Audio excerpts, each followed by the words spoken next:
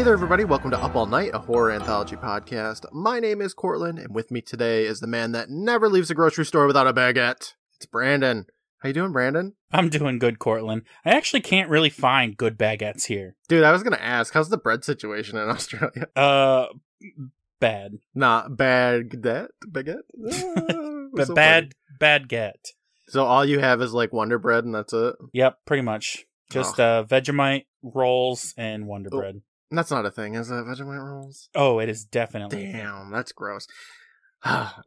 Just today I was like, hey honey, I want to try making my own bread. I know that was like a hobby back at the beginning of quarantine, but I'm like, you know what? Better late than never, you know? I mean, you can just do it whenever. I'm going to make the bread, Brandon. I'm going to make that dough. And I'm gonna what bake kind it. of bread? Dude, just I'm basic. Bread? I was like, I don't want to get too too not going to fancy. start out with a sourdough? No, I can't do sourdough. I'd have to start the sourdough starter and all that nonsense. No, I'm going to go with white sandwich bread because I'm basic. Okay. Make sure you pump it full of sugar and preservatives. Oh, I have to, right? Like, who doesn't want a sugary slice of bread? And then pump in some Vegemite. No, I don't think I can find Vegemite. I've never seen it in stores before. We don't have an Australian section, Brandon. Good. You guys are doing good over there, keeping it away. I could order it on Amazon, I feel. But I'm not going to because not only do you hate it, but I remember you let me smell it one time because Becca sent you some over. And I was like, oh, God. Nope. Yeah, it's gross. Oh, man, Brandon. So, another week in the bag. How was your week? Yeah. Whew. Another one down. Yes. And it was a biggin'. Are you lying to me? Yeah, I am. I knew it. I knew it, Brandon. Yeah. One day I'll have done something in a week, but not this one. Not this one. No way. I had a really, really long week today. I mean, it was like one of those weeks that just dragged on forever, and you're like, when the hell is it going to be Friday? And then Friday finally came. I've been playing Dungeons and Dragons again with some people, so that's what I get to look forward that sounds like a drag. Dude, like, I mean, when you have Dungeons and Dragons waiting for you at the end of a Friday after a long work week, like, that is the shit. So, if you haven't played Dungeons and Dragons, this is a Dungeons and Dragons podcast now.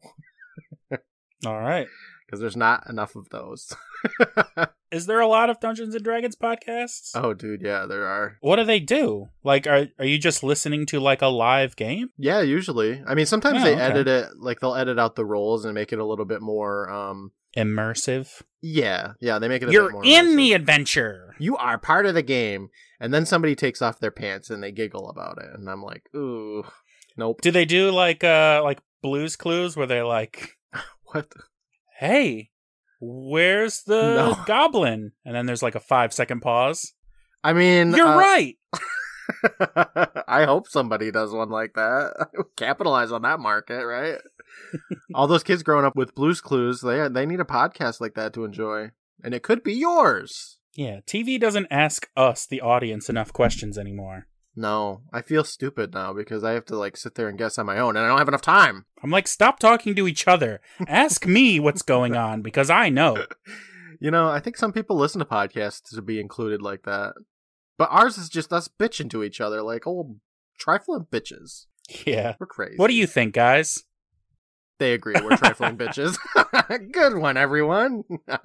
Oh man, Brandon. So, not that I want to get into Tales from the Crypt already, but I feel like we have to because this segment has lasted too long. Yeah. Well, this week, Brandon, we watched a little something called The Sacrifice from Tales from the Crypt, Season 2, Episode 7. What did you think? Not a big fan of this one. Not a big fan. Okay. No, I didn't hate it, but... Well, it sounded like you did. I didn't hate it, but I'd say I didn't like it. Okay. That's like, is it like your least favorite episode that we've watched so far? I don't know about that. I'd have to think about that, but I was just like, man, it's another one of these. I feel like it's pretty basic, though. It is very basic, but this is delving into spoilers a little bit here, but it's just another women are bad story. Yeah, I mean, that is a big spoiler, but yeah, you're right. I'm kind of sensing this misogynistic theme that Tales from the Crypt is presenting to us that I don't think I saw in Are You Afraid that Arc of Goosebumps. Yeah, like the Midnight Society, a nice, diverse group of kids telling stories, and Goosebumps, you know, R.L. Stine, God bless him, isn't filling all of his stories with racism and misogyny, but this Crypt Keeper fella, I don't know about him. I don't know his politics, but based on the stories that he likes to tell us, Maybe something going on there. Yes, indeed. It's interesting. I gotta say, this is a kind of for me at least anyway, like an all-star cast going on here. And I will spoil something as well. I never thought that I would see the dad from Smart House shirtless before. But now I have. Yeah. I didn't see the Smart House dad banging before, but yeah, it's happened. We get to now, and woohoo! I didn't know that was on my bucket list, but I guess I'm checking it off. I mean, I don't. Yeah, that's a W for this episode. We also have somebody who I last saw in a movie about exploding heads. We have the bad guy from Scanners is in this episode too, yes, and the great Michael Ironside. Yeah, Sam Fisher himself. Oh, dude, is he the voice of Sam Fisher? He is. I love him. Sam Fisher and Michael Ironside. Yeah, he's also the bad guy in the famous Jet Jackson movie. Very interesting. He plays a bad guy really well. I was worried if I stared into his soul too long, he would blow my head off. And I was like, oh boy, I better stop. I gotta look away. Thankfully, I survived, and now I can record a podcast. And then we have, Kim Delaney. Somebody, I don't know. One of the sacrifices, Kim Delaney, yes. I don't know, Brandon. I didn't think it was the worst. I kind of liked the music of the episode, and sure. I liked the birds. I thought they would have a more important role in this episode, but they didn't. Yeah, you're right. I thought maybe some things would come back to haunt the characters, but no. Well, like, the description is an insurance salesman murders an obnoxious tycoon to get his seductive wife and his fortune, but later is blackmailed by a rival. I forgot by the rival part, so I thought that the birds were going to blackmail him somehow. Be like, hey, birds can be rivals. I mean, I did watch the Mighty Ducks. Do they have a rival that's a bird? I don't know. They are the rival of somebody, so I win, right? That's how it works. You're right. My deductive reasoning is unquestionable. You're never wrong, Cortland. Yeah. Well, you know what? Enough talk about this. What did we think? Nonsense. Let's just dive into the episode. Splash our feet in the pools of the sacrifice. From the top. Our episode starts up with the voice of the Crypt Keeper talking about eye of newt, bladder of cobra, and whisker of a rat. Sounds like he's making some witch's brew or some sort of nonsense, Brandon. And spoilers, that has absolutely nothing to do with the episode. What is he doing? I don't know. I'm not really sure. He's cooking something. When we had the Midnight Society, if there was an episode about moving into a new place, Kiki would be like, oh, I love moving. Moving's the best thing in the whole world. We got the Crypt Keeper with his podcast equipment out for like an anniversary episode. He's cooking up some shit for a blackmail episode. I don't know what his deal is. He just kind of does whatever he wants. Yeah, like, you could come up with something to tie it together to just be like, oh, I'm cooking some shit, and now I've got a story cooking for you, or something. He doesn't do that, though. He doesn't do that. He's literally just cooking. He's just cooking us, well, not even us, some stuff. No. For himself? Does he even eat? I don't know. But the camera pans over a little, and we see our best buddy in a little chef hat, and he's all, oh, hi, kiddies. I was just wrestling up a sickening snack for a ghastly guest. Let's see, I need the blood of a sacrificed goat. And he looks over, and we see a live goat chilling there eating some grass or something, and he says, whoops, it's gotta be a virgin goat. Guess you're off the hook, Nellie. Then he grabs his book of tales, saying, tonight's story is about a different kind of sacrifice. Okay, I guess that... That's the connection. Yeah, they have this elaborate plot of him cooking food to make a sacrifice. I apologize, Crypt Keeper. Sorry, you clearly had this all planned out. A sacrifice made for love, and he laughs with an echoey effect to it. The picture for this one is pretty plain. It's a dude falling off a skyscraper of sorts, and there's two hands that look to have pushed him. Oh my goodness. Yeah, for the first time they spoil like the 9-minute mark instead of like the 20-minute mark. So, yeah, still a little bit of mystery left. There is a lot to this episode where it just kind of panders around. We get a lot of shots of California because this tale starts up and we just see some shots of California. California. Oh, that's our wizard episode. Businesses, there's lots of traffic on the roads. It goes through a really long time, all while playing this kind of like, I don't know, big city style music. I don't know how to describe groovy saxophone. Oh, when you put a saxophone easy on listen a track, yeah, I don't know how to describe it. It's kind of like what you would hear in like a typical New York detective kind of vibe. I don't know. I like it. We see some palm trees, and it's got a really heavy focus on cars driving around. We eventually stop at a hotel or something, and it's actually a penthouse apartment. I'm just dumb. And a guy gets out of his convertible, and someone parks it for him. It's the dad from Smart House, you guys. Yeah, Smart House Dad. I did not... You know, the funny thing about it, this was made in 1990, so it's probably filmed in like 1988 or 1989. He looks exactly the same as when he appeared in Smart House. Like, his hair is the same, his body's the same. Nothing has changed. This man may be immortal. I'm not sure. I haven't looked at him lately, but I'm assuming that he looks exactly the same. Yeah, I wouldn't be surprised if he is just forever 25 or whatever, how old he is in this episode. I don't know. He walks into the building and goes to the elevator, and he presses a button when up walks a woman. So he puts his bag in front of the doors before they close, and it opens back up for her so that she can get on the elevator. She walks in, and they stand in awkward silence for a few moments before he asks what her neighbor is like. And she wonders why. And he says, "Oh, just wondering. You punched PH2 and I punched PH1, so I figured you must be the neighbor for Mr. Sebastian Fielding." She turns her head back to him and says, "Oh, and I suppose you're a salesman." He says, "Yes, ma'am. That's how I make my living. Selling things." I can sell damn near anything to damn near anyone. The woman seems to get visibly annoyed by him, and the elevator door opens up. He leaves, and she presses another button as some chunky guy greets him. I was like, what the fuck did I put here? That's, yeah. That happened. Yeah. He's checking her out the whole time. He's interested. Oh, man, this episode. If you're bored now, just wait a few seconds, folks. This new guy, Mr. Sebastian Fielding, whatever. Fielding. He's so glad that he could come, and he's not sure how a man could be expected to do business in this whore's dream. This guy goes right into it. Yeah. Our main character here. Yeah, I think out of all the characters, he's my favorite, Mr. Fielding. I don't know if that's... I mean, it's a pretty shit cast. I'll be quite frank with you there. He just has the most... He just kind of goes a little bit further. He's a cartoon character. Yeah, like he's not great, which we'll find out here in a minute. But he just acts a little bit more over the top than everybody else. Everybody else in this episode's pretty serious. Yeah. Our main character, whose name's James, by the way, gets called Jim all the time, and I forgot that Jim is like the short version of James because that's weird to me. He steps into the penthouse apartment saying, "It's very impressive." Sebastian says it isn't supposed to impress, it's supposed to awe. "Are you awed, Mr. Reed?" James stops for a second and says, "No." So Sebastian turns around and we see he has a plain Nike shirt on. Brandon. It's very product placement. Yeah. Buy Nike, everybody. But he says, "Good, because I sure don't want to do business with a man who's going to get all slack-jawed over some paint, plaster, and a few sticks of furniture. You know, there's only been two things that's ever awed me. Money and pussy." James thinks those attract each other and smiles. Then drops the smile for a second, and Sebastian turns his face. Then they walk over to the balcony, and he asks James to take a look and see. James is all, "Oh, well, let me see here. There's a little sliver of the ocean." And Sebastian points saying, "Nah, further over to the right." James is like, "Oh, it's L.A., which is Los Angeles." In case you don't know. The place they are. Sebastian tells them, "Wrong. It's money and bullshit capital of the Western world."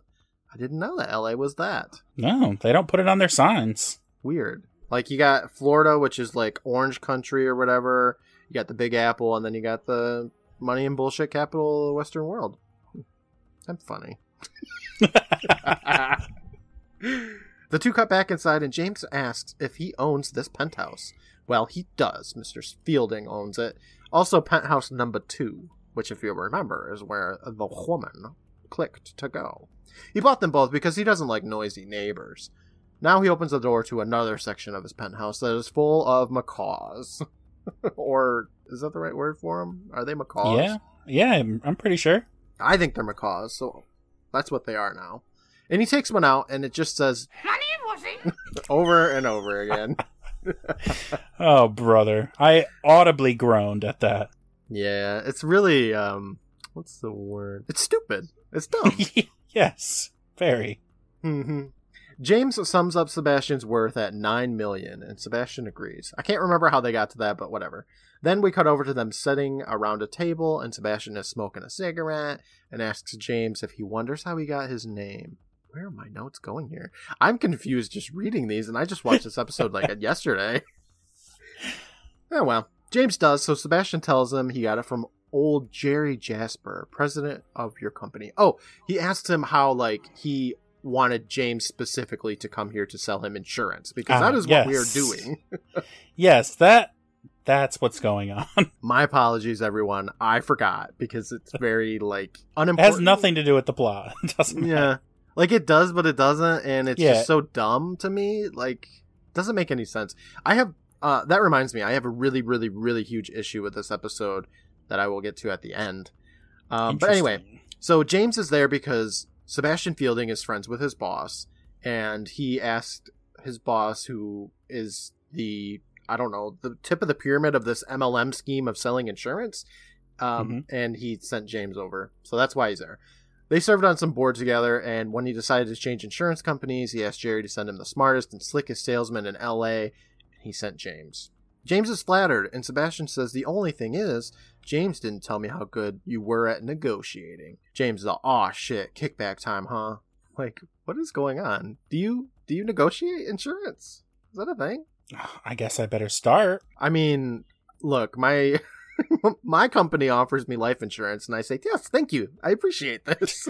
Oh, you should have negotiated. I should have kicked back, apparently. Yes, I would like it, and also a little bit of something on the side. What could that be? I don't understand it. Insurance just baffles me. I hate it. Sebastian tells him, dude, if I wanted to buy insurance retail, I would have just picked up the phone and done it myself. What would I need you for? Good question. James sighs, asking how much. Sebastian wants 30% of his commission?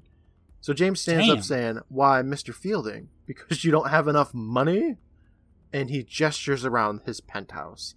Man, he's a good salesman. Look. He could sell anything to anyone. Yeah, all he has to do is he could sell his 30% commission for free. I don't know what's going on. I don't understand it. I don't know if this is a thing that still exists or if this is like a 90s, treasure moment. I don't know. But I could just be wrong. Like, I could just be being stupid right now. Everybody that listens into the show is going to be like, Cortland, you're an idiot. This is obviously everybody listening right now is nodding their heads like, yeah, of course. Yeah, yes.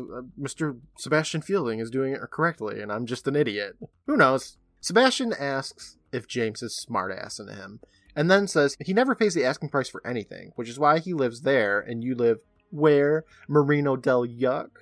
James says that he'll give him 20%, but that's not good enough. And Sebastian says, if I don't get 30%, then I'm going to just buy from another company. So do it then. Yeah. Okay. Great salesman, again. James thinks about that for, I don't know, like 5 seconds, and then shakes his hand saying that he'll have the doctor make an appointment with him. Because I guess he's got to get a physical. Mm-hmm. I'm sure that'll come up. I feel like I just talked a whole bunch of bullshit, you guys. Like, all that was... It's the bullshit capital of the Western world, God. Man. You're right. Okay, it makes all sense now. It just feels that whole conversation felt so pointless, and yet it like tries so hard to be important. I don't know. It's just dumb. Let's get into the meat and potatoes here. In walks the girl from the elevator, asking, "What's all the hubba? What doctor?" Sebastian tells her, "Daw, nothing to fret about. This is Mr. Jim Reed." At this point, oh, I put in my notes here. At this point, I forgot Jim is short for James, so I was like, "Huh? What's going on?" James locks eyes with the woman, whose name is Gloria. And some romantic music starts playing, so you just know that there's going to be something between them. Sebastian talks about how he just got a whole mess of insurance from him and old Jerry Jasper's company. He asks if Gloria remembers Jerry, to which she says, I remember that I detest him. That's not going to come up again. No. She walks over and Sebastian puts his arm around her, saying, for some reason your boss just pisses the hell out of her royally. Gloria goes to shake James's hand and saying that she's Mrs. Fielding, and they shake. She smiles, asking if he wants a cognac, and James says that he is just leaving. Sebastian asks if they have their deal, and James says, yeah, we got the deal. Gloria, everybody's asking questions here. Gloria asks if James lives in LA, and he says, yeah, at the marina. So she wants to know if she has a nice family over there, if it's a nice townhouse or something, and he laughs, saying, nah, I ain't married.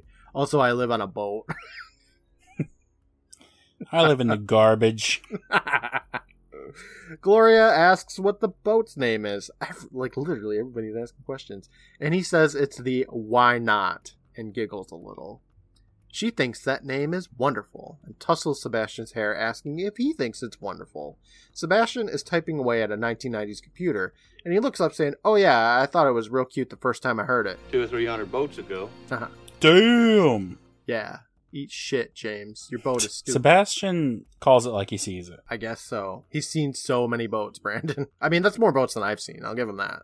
Whatever. You know what? This warps us over to a new day where Gloria is power walking her way down the pier. She knocks on the window of the Why Not. She calls out, "Hello, anybody home?" And James steps up from the stairs, just starting to put his shirt on. And we see that dad bod from Smart House. Oh my god. He says, "Well, Mrs. Fielding, hello. I expected you to stop around yesterday or the day before." She's all, "OMG, was I that obvious?" James giggles, saying, "Well, you're not the first wife to come crawling after their husband makes a big change to their insurance coverage. Usually they're curious about the beneficiary." Gloria asks if he ever tells them, and James stares at her, saying, "Only if they're nice to me." Gloria steps inside, saying, Oh, I can be nice. I can be very, very nice. They stare at each other for a few more seconds, and we warp to the bedroom where the dad from Smart House starts smooching and having sex with Kim Delaney. Something I never thought I'd ever see. No, and this scene's pretty meh, gotta say. I know, right? It's very like I don't know if a PG rated sex scene is a thing, but look, he's about to be at at Smart House in 10 years, okay?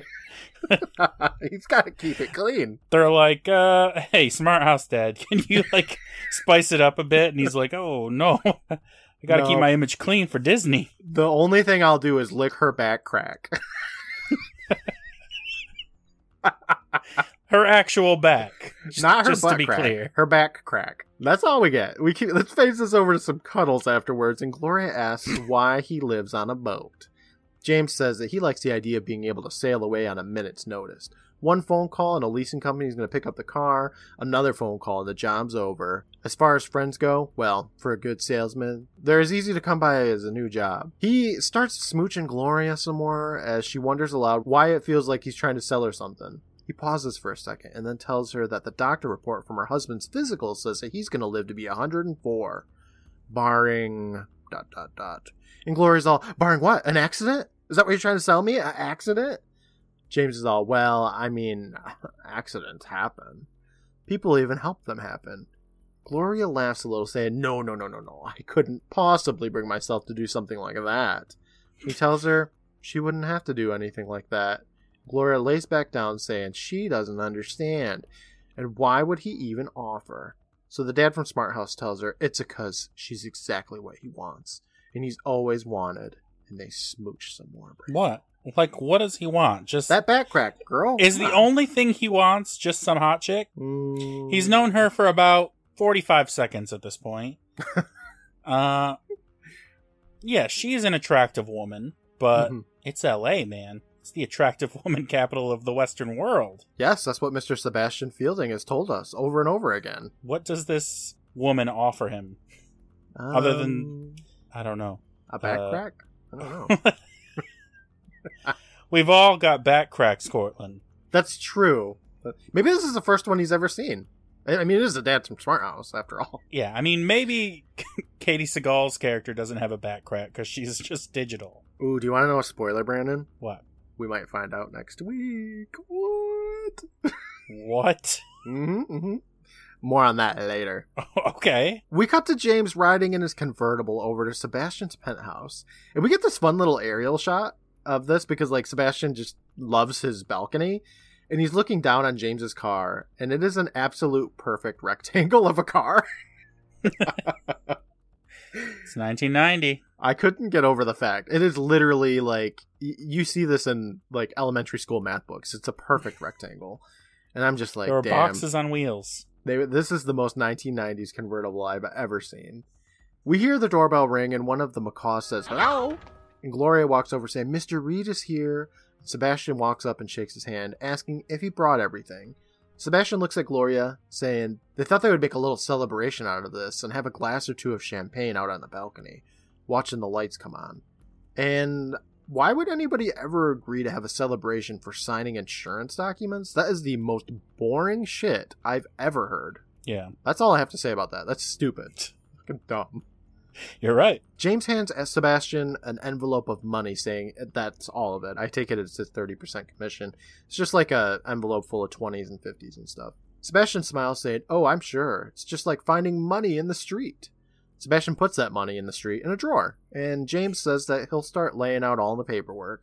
And then Sebastian heads out to the balcony saying that this view is gorgeous. James is now looking out this little window because Gloria is outside on the balcony as well, and like he kind of makes eye contact with her a couple of times, like, you know, silently agreeing to do something or another. Yeah, can't imagine what they're scheming to do. Probably nothing. Sebastian goes on and on about how he loves this view and loves the sparkling lights and Boy, I sure do love this view, and I sure do love living. life is beautiful, you guys. If I could just take a moment and talk about all of my life. What Sebastian doesn't notice, though, Brandon, is that the music is getting intense and sinister. Okay, that means something bad's about to happen. Yeah, he should have listened. He was too busy talking. James walks up behind him and lifts him up and over the balcony. Sebastian struggles to hold on to James in the balcony, but after a moment of struggle, he is pushed off, and he screams as we watch him fall to the ground. The camera zooms into the concrete at the bottom that he lands on, and he's sprawled out on there. We look at his body, and one of his shoes are off, and if I've learned anything from the internet, Brandon, if you are in like a death situation and your shoe's off, you are definitely dead. So. Oh, yeah, for sure. Some dude runs over to look, and then looks up at the balcony. Gloria looks over at James saying, Now I call the cops and try to sound just a little hysterical. James wipes his hands out of his suit, and he looks at them because they're stained with murder now. Yeah. Oh, man. Inside, the McCaws call out, hello! And we look and see that Gloria is sitting on the couch, sniffing and wiping her nose as two detectives are questioning her. One walks up saying, so he hadn't lost consciousness? She says, no, he must have known what was happening. I can still hear him screaming all the way down. Then the detective asks if she knew her husband agreed to take out a $10 million term life insurance policy with her as the sole beneficiary. And Gloria's all, he did? What? I never. The detective is like, actually, he didn't. And Gloria's confused, saying, whoa, wait. I thought you just said. And the detective cuts her off, saying, no, I said he agreed to take it out, but he hadn't yet signed the papers. So Gloria licks her lips a little and gives a sad little, oh, well, I guess that's too bad, isn't it? But he meant well. Poor Sebastian. He was such a kind and generous man. She sniffs some more, and the detectives see themselves out, because I guess they're done here. Yes. The scene, by the way, is just cut with James looking on from another room.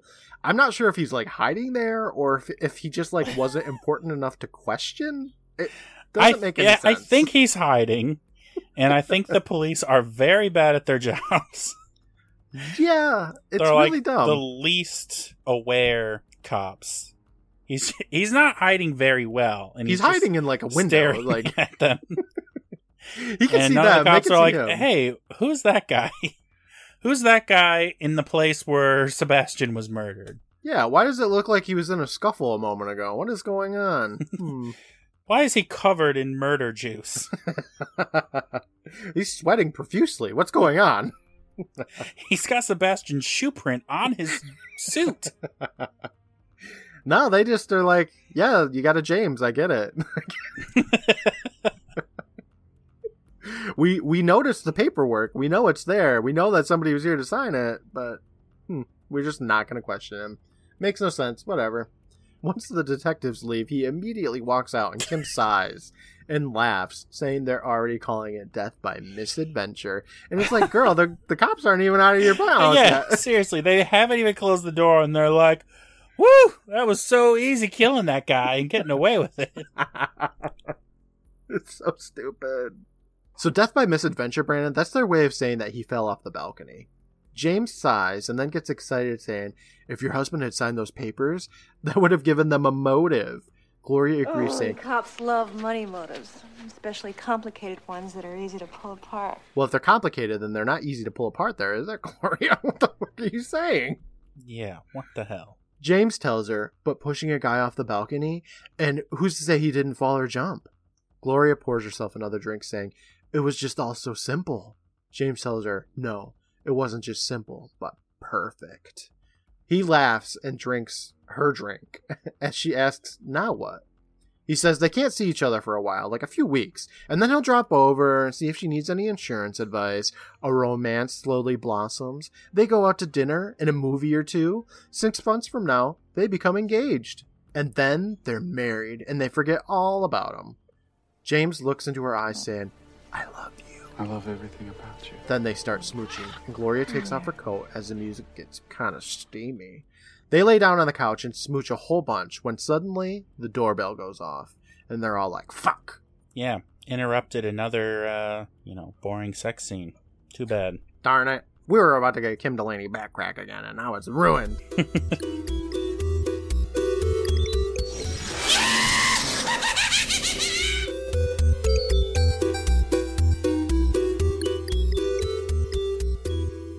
Hey there everybody, Cortland here, your good buddy and your neighbor that lives on a boat. Thank you so much for joining us today, whether this is your first episode or you've listened to everything that we've got. We're just so thankful for you spending some time with us. Our Patreon has gotten quite a lot of updates recently, and we hope you check it out. That's patreon.com/privateisland. We have plenty of content that's uploaded multiple times a week, like plot point bonus episodes on Mondays, early release main episodes once I've finished the editing, behind the scenes videos, bloopers, and so much more. Take a look and see what we have to offer, and hopefully you'll become a patron with us. I'd like to take a moment to thank our current patrons, The Beths, Venice Witch, Tristan, Redemption, Lyle, Eddie, Ray, and Rad Magical, The Goths, Steven, Matt, Lindsay, Aaron, Brittany, Rachel, Sid, Preston, and Corey, the citizens of Carlsville, Sarah, Ryan, Mr. Normal, Matt, Keith, Faith, Christy, Angela, and Meredith, and the ya boys and girls, Kathy, Farron, Bryce, and Brian. Thank you for your support, everybody. Brandon and I truly appreciate it. I've been sharpening my video editing skills with loads of videos for Instagram, Twitter, TikTok, and YouTube. So check them out and give us a follow. You can find us on Instagram at Up All Night Podcast, on Twitter at UANPod, on TikTok at Private Island Presents, and on YouTube at Up All Night HA Podcast. We go live pretty regularly too, so you can find us on Instagram on Wednesday nights at about 7:30 p.m. Eastern, watching full-length episodes of the shows that we cover. We also take requests on episodes of other shows to watch. I also go live on Twitch pretty regularly too. That's twitch.tv/privateislandc. I'd like to take a moment to thank the Benevolent Badger for their work on the music for our show, aside from this theme dating start from Undertale, composed by Toby Fox. I'd also like to thank Brandon for his work on the artwork. Thanks again for listening to the show. We hope you continue to enjoy all the updates that we've got planned for the show. For now, I'll let you get back to the episode, and I will talk with you next week. Bye, everybody.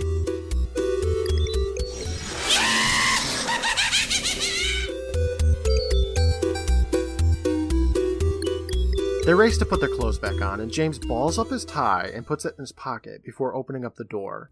At the door is Mr. Jasper, James's boss, and he says, James, invite your boss in. So he does, even though it's not his penthouse, and in he walks. Jerry here takes no time saying, man, Sebastian sure knew how to live, didn't he? How's Gloria doing? James says, she's taking it pretty hard, but he's managing things temporarily for her. Jerry walks further into the penthouse, asking James to tell her he's here, and if there's anything that he can do for her, but he'll be on his way soon, because Grief often likes to be left alone or something. James turns around, asking if this story already hit the news. Jerry says, nah, I don't think so. Of course, you're probably wondering who told me. Well, the police did. They came around to see me and talk about you. After I was over the shock, I praised you to the skies. No wonder your ears aren't still burning. Okay. They left as happy as cops can be. So apparently they were interested in James at least a little bit, because they but allegedly... not that much. They weren't interested enough in actually talking to him while he was in the room, but they were talking to his boss for sure. Again, allegedly. Now Gloria walks over from the other room and sees Jerry and gets pissed, yelling, what the fuck are you doing here, Jerry? Jerry turns around saying Sebastian was one of his oldest friends, and he thought he'd drop by to see if there's anything he could do. Gloria's all, oh, there sure is. You can get the hell out of my house and out of my life. I'm such a good actor. Jerry doesn't do either of those, though. He walks closer to James and Gloria, saying, you see, James, Gloria and I used to be friends. You can understand why I wouldn't let her go. Gloria at this point demands that Jerry be thrown out of here before he does what he always does, poison everything. Jerry goes on about how he was absolutely obsessed with Gloria. And I'm just kind of like, dude, this really isn't the time for this. He apparently still is obsessed with Gloria too, Brandon. In fact... I mean, it's Kim Delaney. You know what? I null and point. I got it. The thing about it, though, Brandon, is when Sebastian moved into this, he rented a little condo right across the street just to get a glimpse of her every now and then. Also, he timed her coming and goings, neglected his business. He even bought this long lens camera and spent a whole bunch of time on the balcony just to catch her on film. James's smile fades as he realizes what he's going to say. And Jerry looks up saying, that was a dumb thing for a grown man to do, don't you think? Just this evening, I was out there on my balcony and I saw her, so I took a couple of shots. Then Sebastian came out, which is not how it happened, and he leaned out over the balcony. God, did that man love his views. I took a couple of shots of that for old time's sake. And then you came out, James. That's right. He grabbed old Sebastian by the breeches, threw him over the balcony just as slick as snot. I got a couple of good pictures of that, too. Whoa. Yeah. His story, Gloria's already out on the balcony, so, like, he has his story wrong. Whatever. Gloria runs to attack him, saying that she wants to see him, but James grabs her and puts a stop to that. Jerry walks away and turns around saying, I bet you would. Gloria yells at James to do something, goddammit. And he's all, shut up, Gloria. Shut up, Gloria. Shut your fucking mouth. Shut up, okay? This has nothing to do with you. Jerry goes on saying that he'd have come sooner, but he had to talk to the police and get the film developed. 2 sets of prints, one for you and one for my lawyer. James throws up his hand saying, okay, so what's your price? Jerry tells him, not money, I got enough of that. I want to share her. James is all, share what? And Jerry looks over at Gloria saying, share Gloria. Gloria laughs saying, he's sick. He's always been sick. James asks what share means exactly, so Jerry tells him he wants Gloria from dusk till dawn, and you can have her the rest of the time. James runs up saying that he can go fuck himself. They're gonna co-parent. That's really nice. It's like being there for somebody whose husband just died, you know? It's sweet. They're just a couple of sweeties. Sure. Jerry pulls out an envelope, so James snatches that shit and opens it up to see some great shots of him committing murder. They are really good. Really clear and from really good angles. Yeah, right? He's a great photographer. Not as good as Devlin, though, I have to say. Maybe. We didn't see any of Devlin's pictures, actually, now that I'm thinking about it. We just have to assume that he's good. I mean, he did make a living off of it. Whatever. Gloria asks when, and James, who's massaging her shoulder, says, yeah, we want to know when. Thank you, James, for your input. So stupid. So Jerry thinks about that for a second and then says he thinks the sharing should start up this evening, and there's really no reason to waste any time. We look at Gloria, who looks pissed, and then the scene just fades away. Yeah. And that's that. She's like, well, shucks. Well, The guess end. I gotta. We take a look at the city of Los Angeles again, and then we fade into Sebastian's penthouse, which, now that I'm thinking about it, it's probably Gloria's penthouse. I don't know. Yeah. Well, it's James's penthouse now. Apparently, he just lives there. We hear this voiceover talk about stuff that we heard from this episode like 8 minutes ago. It's really pointless. This is cut with flashbacks from the episode, which is very unnecessary, but I guess it's like the whole episode over again. I feel like what it's trying to do is like show us that James is kind of dipping into depression, maybe? I don't know. We kind of see him struggle with the fact that he murdered a man, I guess, and he drinks some alcohol to cope. Suddenly, the door opens up and in walks Gloria, and her hair is all teased up and she looks super tired. She collapses in James's arms, and James asks what he can do, and Gloria looks a hot mess saying the same thing you've done for the past 3 months. Nothing. She doesn't say it maliciously, though. She's just kind of like, you can't do anything, sorry. James asks if it was worse than usual tonight, and Gloria tells him that Jerry's thought up a new wrinkle. 2 a.m, they drove to a supermarket, and he made her go in to hire some street people to watch them have sex. Those people were so dirty and filthy. They saw my back crack. No, at least save that for the important people. She starts crying on his shoulder, and James says that he just can't let this go on. But Gloria stops him, saying, no, we have to let this go on. Otherwise, he'll take those pictures to the police, and you and I will die in jail. James thinks there's just gotta be a way out of this, but Gloria shakes her head saying, there's no way. He'll never let it go. We fade now, and we see Gloria opening up the door to a dark room saying, Jim? And she turns on some lights and takes off her coat, calling for her darling again, but he isn't there. Gloria warps over to the pier and runs down the dock to James's boat, the Why Not. She walks down inside it, saying, oh my god, Jim! And we see Jim sleeping in his bed. Aww. And she tries to slap him awake, asking what the hell he did. His mouth is all open and his eyes are kind of open too. Gloria looks over at a pill bottle for Nembutal. And I googled that. My first result was a suicide prevention hotline number. So I guess that was just... Well, you're on a list now. I know. I thought that when I googled it. I was like, shit. I'm going to get a call being like, are you okay? You good, bro? I did see, though, that it treats anxiety and insomnia, apparently. Gloria asks James how many he took. And he kind of weakly responds with 48. Damn. You don't half-ass it. No. He's like, I just swallowed the whole fucking bottle. Then tells her to read this. It'll set her free. In his hands is a note, so Gloria takes it and opens it up.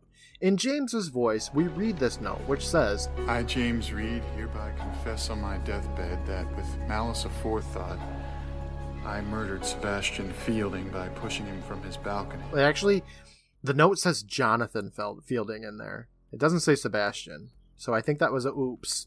But he does say in his voice, Sebastian Fielding. I further swear that Miss Gloria Fielding had nothing to do with her husband's death, and that furthermore, and the note stops. I don't know if you caught that or not. I didn't. Yeah, I was like, wait a second, that's not Sebastian. So I don't know if Jonathan was like the original name in the script or something, and they changed it to be a little bit more ritzy, you know? It's a good catch. I'm going to put that on the goofs on IMDb right now. Look, I wouldn't be surprised if it's already on the goofs. Gloria checks James's pulse for a second and then grabs a lighter. And she lights that note on fire and says, Thank you, my poor dumb darling. She closes James's eyes and walks out of there. She opens up a car door and hops in, and Jerry's there driving. And he asks, did he? And Gloria says, he did indeed. Jerry asks what he used. So she tells him 48 Nembutals with a little chuckle. Jerry asks if there was a confession note. Gloria, who's putting on some lipstick, says, yup. A long and incriminating one. I burned it, of course. Jerry looks in the distance saying, now no one will ever know that Sebastian was murdered. Gloria leans over to him saying, yeah, thanks to your brilliant planning. Jerry's all, yeah, and your brilliant acting. Gloria lays her head on his shoulders and they drive away. And we see another scene of Sebastian's penthouse and we look at those macaws one last time and they say, hello, Tim, and help me, Gloria. And that fades us out of our tale. Brandon. Yes. Actually, let me finish up with the Crypt Keeper, and then I'll talk about what I think here. Back with Crypty, we see he's got a noose hanging, and he gets up and puts that noose around his neck, saying, excuse me, kiddies, be with you in a moment. And then he falls off of his little stool and starts gurgling as he hangs from the noose. He's like... He's enjoying himself, apparently. Then he says, so this is suicide. Somehow I thought it'd have more punch. Oh well, at least Jim's big finish had a bright side. I hate to see a guy throw his life away without some dame getting a laugh out of it. So remember, if your ladies' evenings are all booked up, do what I do. And he takes a pair of scissors and cuts the noose, dropping to the floor with a cartoonish gun bouncing off the surface sound. It's very weird. And he finishes saying, drop her. And that's the end of the episode. Alright. This episode, Brand, this elaborate plot that took months of planning and like hoping that things would turn out the way they wanted. What's the point? What's the point of all this? I thought the same thing. I don't understand why they needed James at all. The thing about it, I don't understand the motive here because Gloria likes Jerry, so why didn't she just be with Jerry? Jerry is rich. Like, money is not a factor in this episode at all. Like, Sebastian has a bunch of money, and that was kind of like part of the motive of getting that clean getaway from him. Why didn't she just not be with Sebastian in the first place and just be with Jerry? I don't know. I don't know why she didn't just go with Jerry. Like, the money wasn't really a factor because she wasn't going to get the money anyway. He didn't sign the papers, and it just doesn't make any fucking sense. Yeah, and having James be like the fall guy doesn't really work when I don't think that they were looking at James anyway. No, like, yeah, the cops came around and were like, hey, did James kill him? Okay, no. See ya. They weren't looking for him, and it seemed like they really were just like, all right, this is a misadventure. Yeah, now that I actually now that I'm thinking about it even more, none of this makes sense because in the so first place, they didn't need a fall guy, no. And even then, his confession would be something that they would want, I think, but they just burned it. So now there's just another dead guy. His death doesn't help them in any way. If anything, it hurts them. So Gloria should have just went with Jerry in the first place. That would have eliminated Sebastian from the picture anyway. Mm-hmm. It wouldn't have mattered if he would have died. They didn't need James at all because, let's say they had to kill Sebastian. Okay, he killed Sebastian. All right, bye, James. We're out. What are you going to do? Confess and ruin both of your lives? I don't think so. Once they kill James, they do need that confession note because now there's that other dead body there that is going to be linked back to Gloria because he was always at Gloria's penthouse. Everyone that Gloria is attached to dies by apparent suicide. Makes no sense. It's an absolutely stupid episode now that I'm thinking about it more. It doesn't make any sense at all. Yeah, the writers fumbled this one for sure. They were just like, you know what? The details don't matter as long as women are bad. I mean, look, on the surface, I will say I think that him not signing the inheritance or the beneficiary note, I get it. Okay, on the surface, yeah, that's a good plan. But if you even unravel it a little bit, you'll realize how fucking stupid everything is. Yeah. What do you think the moral of the story is, Brandon? I think it's don't buy life insurance. You'll die. Stay away from LA. There's too much bullshit there. Oh, I've heard it's the bullshit capital of the Western world. I don't know. Own macaws. One of the things I gotta say, I thought that this episode, the blackmailing would be done by the birds, right? They see it happen, they hear him scream, James, get your hands off of me, I'm on this balcony, and then the macaw would have said that while the police were there. It'd be like one of those silly, goofy 1990s mix-ups. But yeah, I mean, they were both loudly like, oh my goodness, we killed that man, and it was so easy. I'm so tired after all of that murder I just committed. The birds could have just been like, so easy to get away with murder. Nah, they were underutilized. And the police would have been like, hey. Wait a tick. I think that get this bird on the bench. See, that would have been awesome. Instead, we got this. Let me see. Moral of the story, live on a boat? That was very underutilized as well, I have to say. Why not? I hate you. Oh, alternate episode title. So I have to say the sacrifice is a name for this one. I feel like everything gets sacrificed in this episode. You got Sebastian getting sacrificed, James getting sacrificed. Yeah. I think the fall would have been a good episode title though. Yeah, that would. Crypt Keeper's cooking. Oh man, had nothing to do with anything. How about Just Do It with a little Nike symbol? Ooh, yeah, that's perfect, Brandon. Just do it. Was that Nike's slogan for a while there? Yeah. Perfect. By Nike, the episode. All right, Brandon, we got some people on IMDb. You want to meet them, even though we already talked about pretty much all of them? Yes.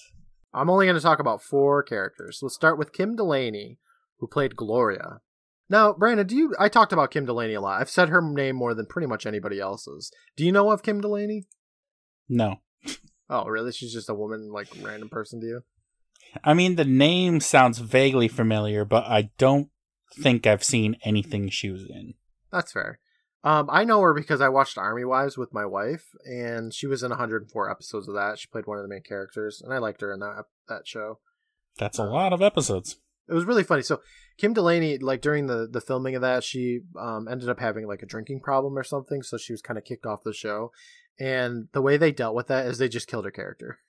It was she died off screen, and I was just like, oh, she died on the way terrible. to her home planet. Yeah, pretty much. I was like, oh, well, that's dumb. I don't like it when shows do that kind of shit. She went up the stairs and she was never heard from again. She was also apparently in 137 episodes of NYPD Blue. She was, yeah, in 36 that seems episodes like that of was All My Children. a very popular show back in the day. 1995 to 2003. I've never seen NYPD Blue.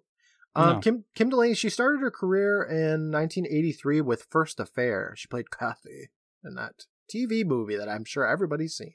What else has she been in here? Those are kind of like her highlights. I think we could probably move on. Yeah. She was most recently in Chicago Fire from last year. She also was in General Hospital. Still killing it. Yeah, good job, Kim Delaney. Next up is Kevin Kilner. And Brandon, I'm looking at his IMDb profile. This is the dad from Smart House. He has aged a bit. His IMDb profile is him with a glass of wine on a beach, and he looks a little older. Still looks like the same, but...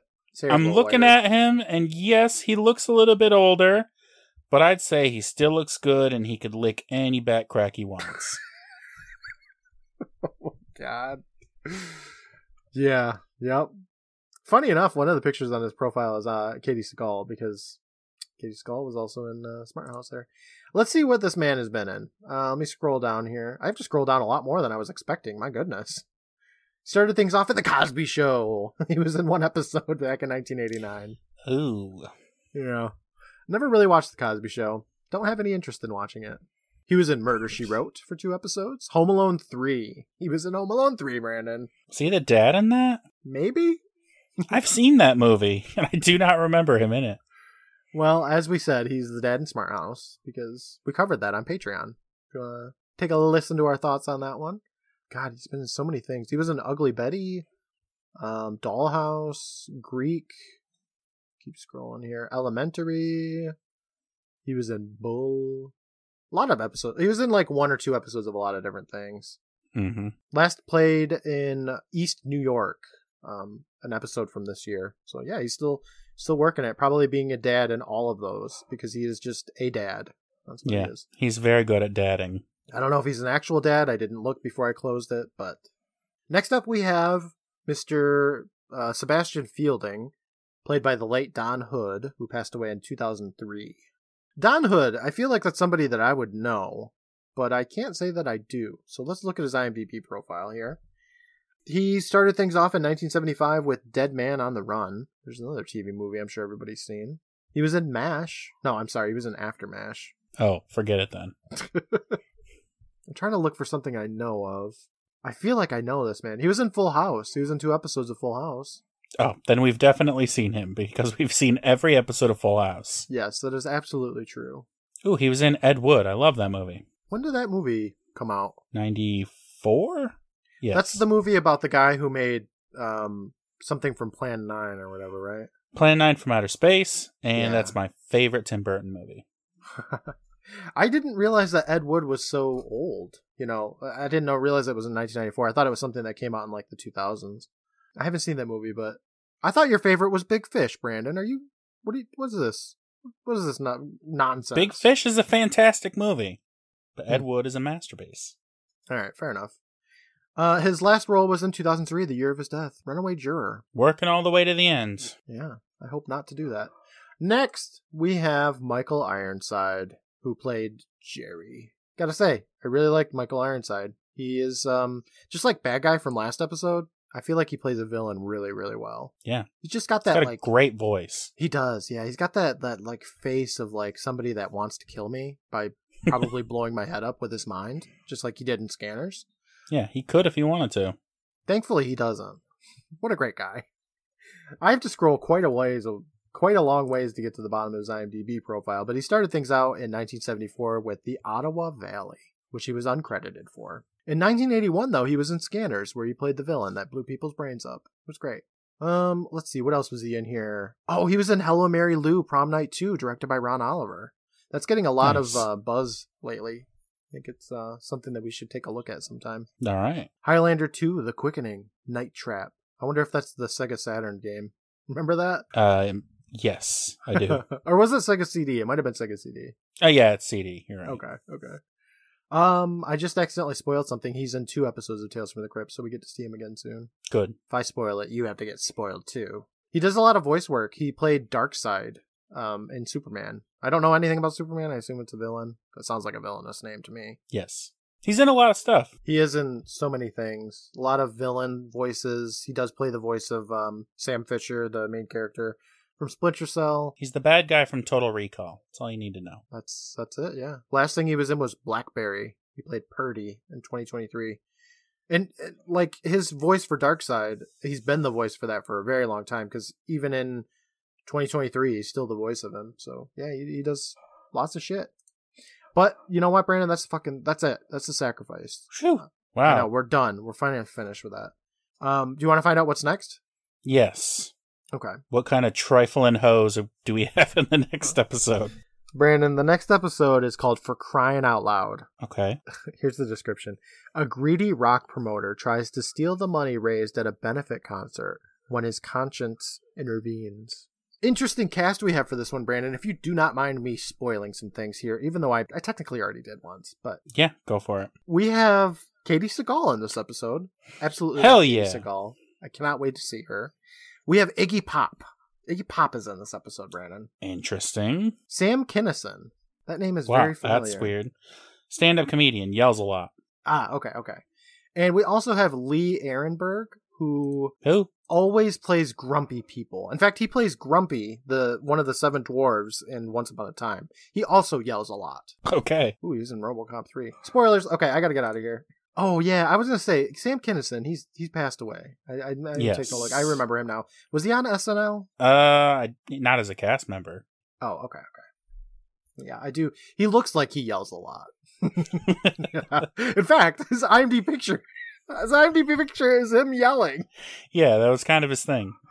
Okay, well, I can't wait for it. I hope to get lots of yelling. Hopefully, Katie Seagal makes a big impact on this episode, because I absolutely love her. She's one of my faves. So I'm looking forward to For Crying Out Loud, Brandon. All right. But that's next week.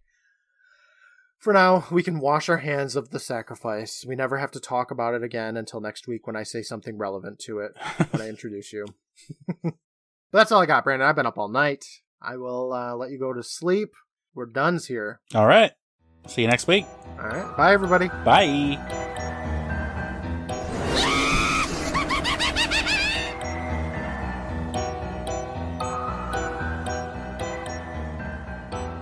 I remember that I detest him.